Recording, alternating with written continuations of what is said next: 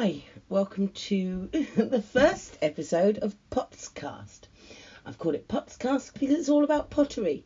Now, pottery doesn't always seem as the most exciting thing, but it's my new passion.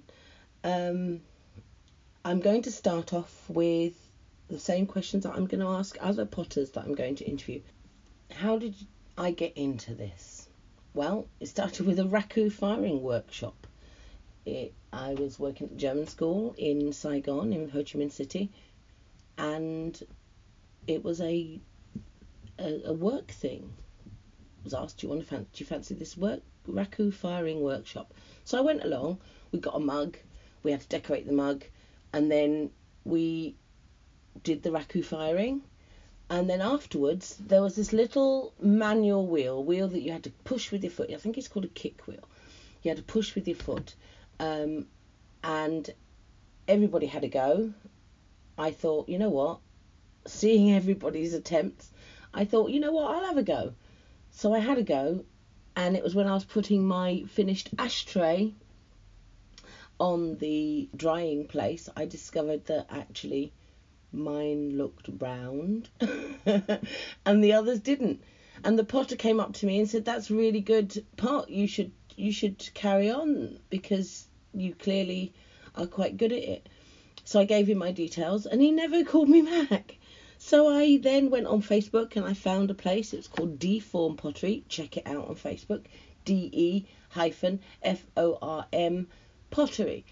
And I went along there and I did a general workshop, which is you go there, you learn how to throw something, and then you go back and you decorate, and then you go and collect your pot.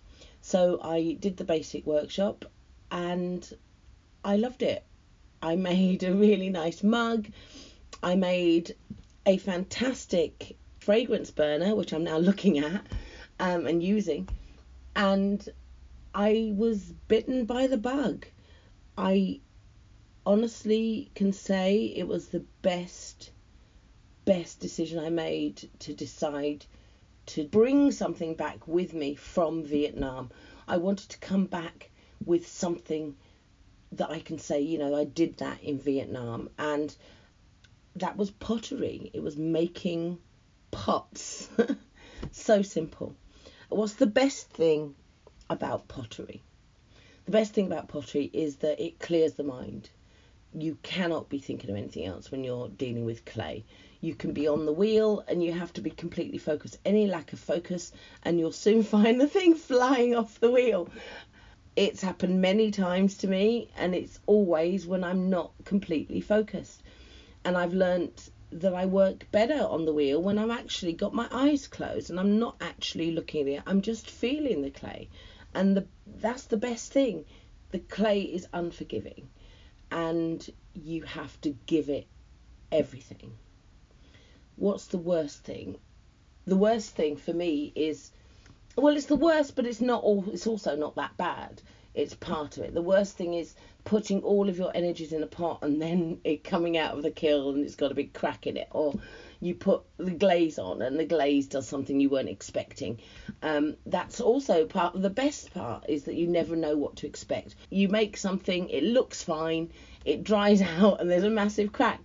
Or you make something and, like I did the other day, you make something, it's a beautiful, beautiful pot, and then when I was trimming it, I just smashed it. It wasn't deliberate. It flew off the wheel and it hit the side and smashed. And so I was left with no pot. That's the worst thing, that having to let go of things that you love, not through any massive fault of your own, but because that's just the way it works. You can't be precious. You can't invest fully in any pot until it's complete and out of the final kiln, because at any point, at any stage, it can just collapse. What's a speciality? My speciality is throwing. I've tried coiling, can't coil. I can't roll a straight sausage. I don't understand why. I just can't do it. I can't slab because I can't roll out a flat piece of clay. Some people do it really easily. I can't roll out a flat piece of clay. So it was the wheel for me. And plus I felt more comfortable on the wheel. I felt like I knew what I was doing there. And it's quicker. I'm so impatient. The wheel, you chuck the clay on, you centre it, you start your pot, and then the pot's done. You don't have to spend hours and hours and hours coiling and bashing it with a piece of wood. I don't have that sort of patience. One thing the raku firing taught me was that I'm not particularly good at doing hand painted decoration. I don't have that creative gene to be able to draw things. I can do geometric patterns. I can do hearts. I can do flowers. I can do the basic, what any sort of 3-4-year-old child can do. That's what I can do. But give me a piece of clay on a wheel and I will throw you something that's interesting looking. I will throw you something that's quirky. So that's basically why I chose the wheel. My dreams, my pottery dreams are quite basic. I just want to be able to share what I make with other people. I would like other people to enjoy what I make, use what I make. If I can sell enough to pay for my studio time, then all the better. It's the best thing I've ever done for my own sanity, I think. And not only that, but actually being a member of the Clay Studio means that I'm around other people who are just as obsessed about pottery as I am. I think all my friends are like over the pottery thing now because they've been hearing me going on and on and on about it. Whereas, you talk to other potters and they are just as excited by it.